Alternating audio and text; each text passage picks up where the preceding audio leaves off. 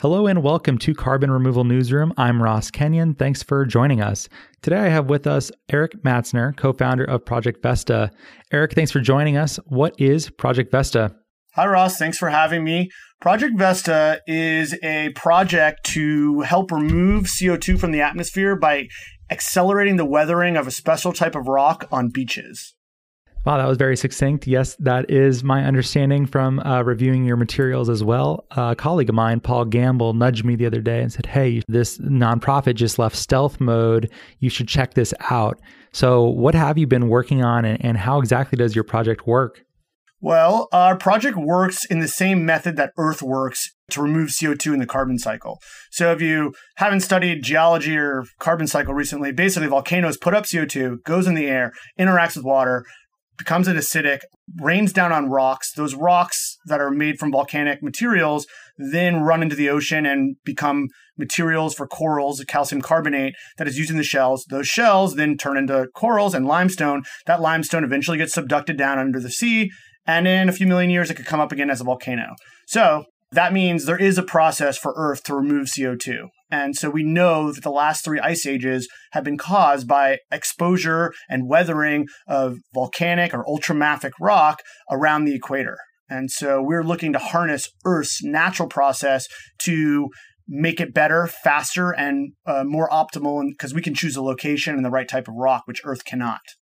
Yes, and in reviewing your materials, I saw that we have to mine this rock, this olivine, and then place it strategically in places that would allow it to weather correctly in the right way, to be moved around in the right way, to absorb the greatest amount of carbon dioxide. Is that correct?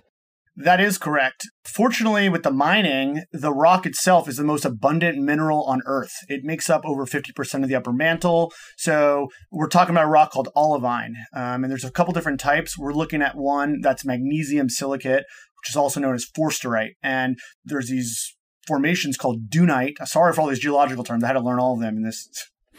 No, that's okay. It makes us feel smart. It's good to hear. Yes. These. Well, I don't mean to use big words. These are the words. So then there's a formation called dunite that's 90% pure olivine. And so the idea is there's reserves on every continent, every country, not every country, but every continent and near every country. And so the idea is we could take that rock and then put it onto beaches because part of the problem in the speed of the weathering is the silicate coating builds up on the outside, and so you need to tumble the rocks, and so to break that coating off, and you can accelerate it by a magnitude, so like around 1,000 times the natural weathering rate. And so we put it on these energetic shelf seas where there's a lot of room for tumbling and bed shear forces underwater, whatever, where they can drag the rock and break this coating off and cause collisions that break in even smaller particles. We can then make it so that these things weather in a year or 2 or 5 maximum realistically and take the CO2 out. So for each ton, this is amazing math here that really got me hooked, is each 1 ton of the rock, olivine, removes 1.25 tons of CO2 from the air or the water that it's dissolved in. Is there a range? Is that one of the bounds? Is that just the average? No, I mean, there's something called a dynamic equilibrium. So we basically know that this rock will weather completely in X amount of time. And so basically, because there's unlimited CO2 entering into the ocean, essentially, in this type of reaction, the olivine will continue to weather until it's gone. And that's just stoichiochemistry kind of stuff like that, where it is a reaction that will occur. If the surface of the olivine is exposed, it will weather. And there's even crazier things or wilder things that aren't even fully calculated in any lab experiments, which is things like lugworms in the shallow water can eat the grains and weather it 1,000 times extra. So we have all these, and there's bacteria on the land that break it down further and release different acids that reward the plant for breaking, fungi reward plant for breaking it down. There's all sorts of symbiotic relationships with these nutrients and nature and water and in this process of removing CO2 and putting it into marine animal shells.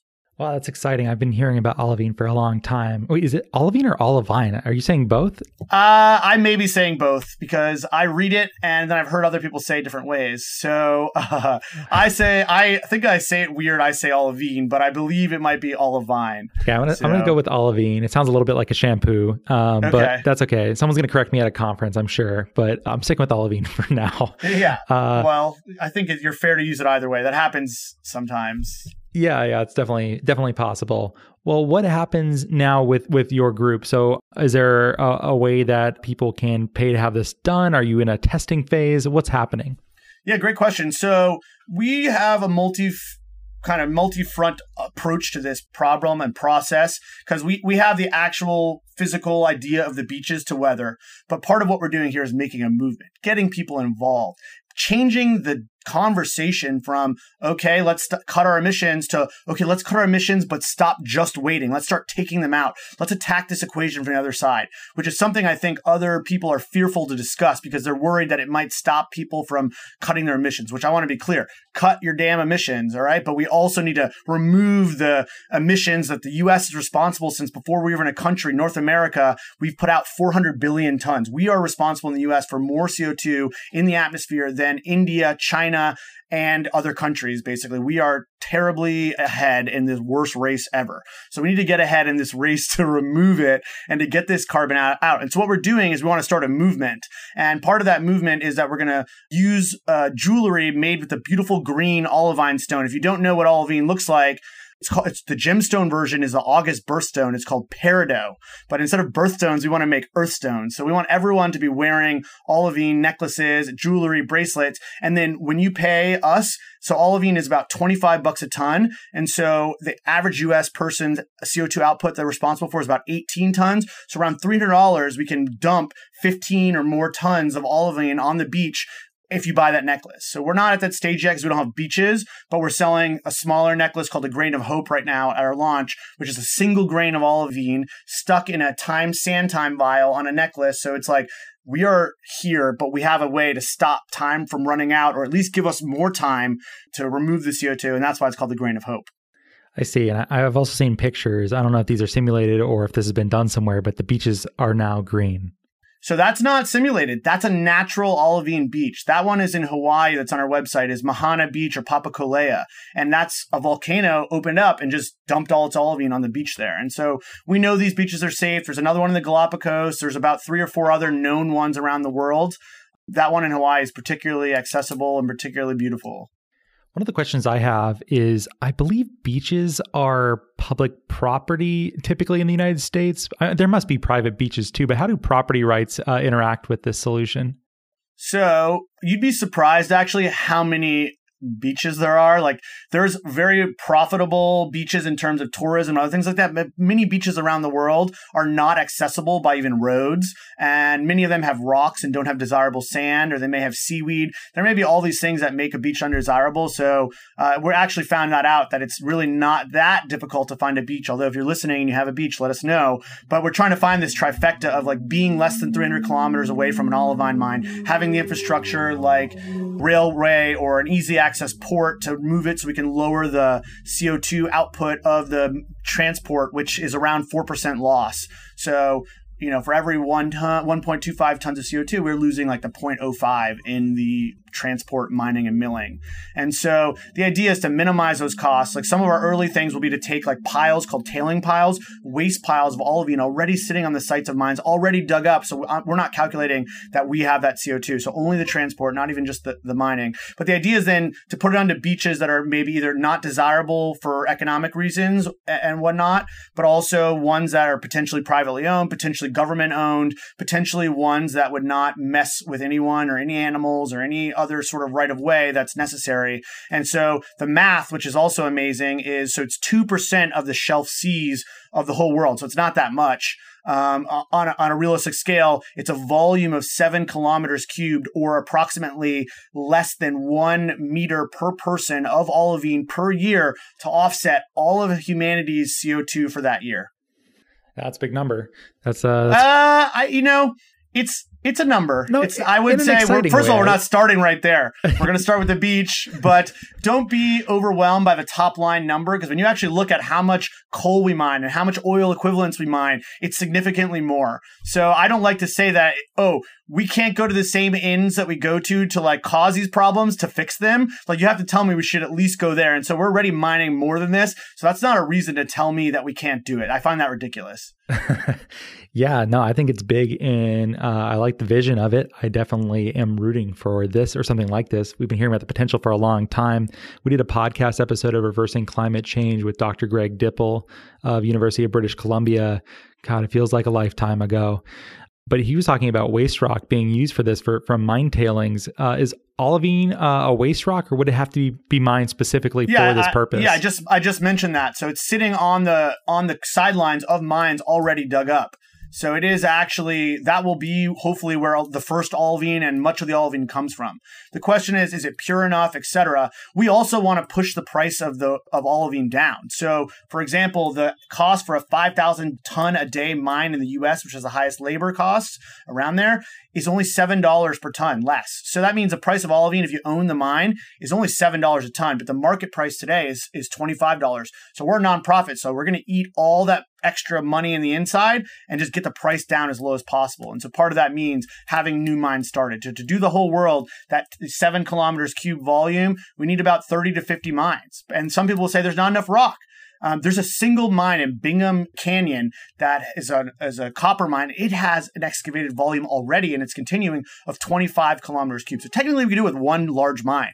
So don't tell me that the mines, we don't have enough rock. Don't tell me that it takes too long because you haven't weathered it on a desktop shaker and replaced the water and watched the grain on grain collisions. That's like the other criticism that people miss, is that you're not having the collisions, the water refreshed, and you're not having the animals that are using the carbonate and stuff like that. So those are the main criticisms, and I think they're bunk. And I think that what we're doing is we're going to prove it. But I invite all of you listening who have in your whole mind this whole time something, there's this reason, there's that reason. We are going to do this in an open source way. We've hired Deltaris, which is a engineering firm, open source in the Netherlands, who've done olivine in deltas and other places. And we're going to put the experiment up before we do it. Their recommendations, their paper, the studies they're doing, the way it's being done. If you want to make a criticism and try to stop this or have some input, you can do it at that point. If you sit there and stay silent until we do this experiment, and then you try to criticize the experiment, I don't know that I'm going to be so open to listening, because we're doing an experiment to prove it. So get involved in the science.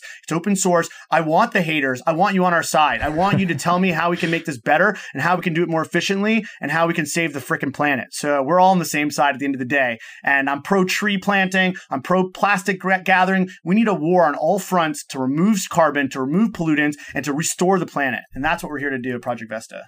Well, I respect the open source ethos. I feel the same way.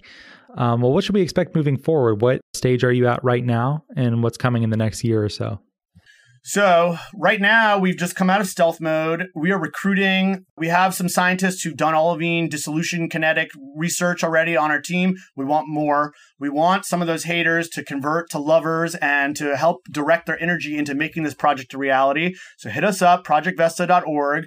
There's sections. We want all those criticisms and rebuttals to be discussed. We're going to throw up some forums, let you hash it out here, but we want to really see how we can make this happen. So the first step is getting a sample test beach nearby, somewhere where there's an olivine mine or tailings piles. And so the only requirements we have, you're out there and you have beaches or you have science abilities to run these studies and different things. It needs to be warm, humid tropics. The warmer it is, the more humid it is, and the greater the energy of the ocean in that area, and hopefully a shelf sea, the quicker the olivine will break down and the better our experimental numbers will be. And so that's our short-term goal. And then the next one is to go, like, we have a 4 to 5 phase plan. We may forego. Our early plan is to have like a tank on the beach that just can tell us the weathering rate, but we're concerned that we're going to spend all this time and money, and then people are going to say, well, that's just a tank. It's not a full beach. And they're going to, take away from us. So we may just jump right to a small test beach. And then we'll go regional, then we'll go country level. And we would have people like a Costa Rica who wants to offset, and they have 300 days of renewable energy, but they're responsible for 8 tons of CO2 just from cars on the island, which are not going electric anytime soon. So if you're Costa Rican and you're in the government, hit us up. We'll help you out. You got lots of coastlines. You're in the tropics. We're looking for these kind of synergistic effects there where we can solve the problem by dumping our olivine there or bringing the olivine. And then there's regional ones. So there's an area near the UK where they do 4% of the world's CO2. The countries around the southern bight of the North Sea, we could dump 1.2 gigatons of olivine there. We don't even need beaches. We can do it right in the sea because there's enough bed shear forces, and we can offset 5% of the world's CO2 there. So we've got a regional one for you in Europe there, this whole paper on it. And then we also can go global, and that's the idea of having partnerships where countries with cheap labor and no good exports, they can start mining olivine, provide it to their neighbor on the coastline, and then we have a project that spans the boundaries of our planet because the climate spans boundaries, and we need to team up together to solve this global problem. And so that's kind of our vision, is to go incrementally up until the whole world, till we're getting that 7 kilometers cubed volume each year, and maybe even beyond, so that we can bring our CO2 levels back to 1850 pre-industrial levels, 280 parts per million, because today we're at 411 and it's not good. Well, great. That sounds like there's a lot to do, especially if you're a hater. Hopefully you're a lover. A lot of worry about the haters, Eric. I think it's okay. I think you're talking to a friendly audience here. But that was Eric Matzner, co-founder of Project Vesta. You can find them at projectvesta.org. Eric, thank you so much for being here with us. Great, Ross. Thank you so much for having us. And just a note on the haters is that the lovers, they speak much more quietly usually than the haters do. So I want the haters to know I know they're out there, and I've heard what all of them say, and it's tired. Come up with something more creative, all right? Because we're going to do this, and I want your help, and I want the whole world's help, and we need to make it happen. So less hate, more love. Let's make this a reality. All right, you heard it here first, haters. So I'm sure you have persuaded them to come check it out. And yeah, good criticism is very valuable to have. Having people give you praise feels good, but it's also more valuable for people to offer good constructive criticism. So if that's you, if you like digging into the technical details of stuff like this, Project Vesta would welcome your assistance. And thank you for listening.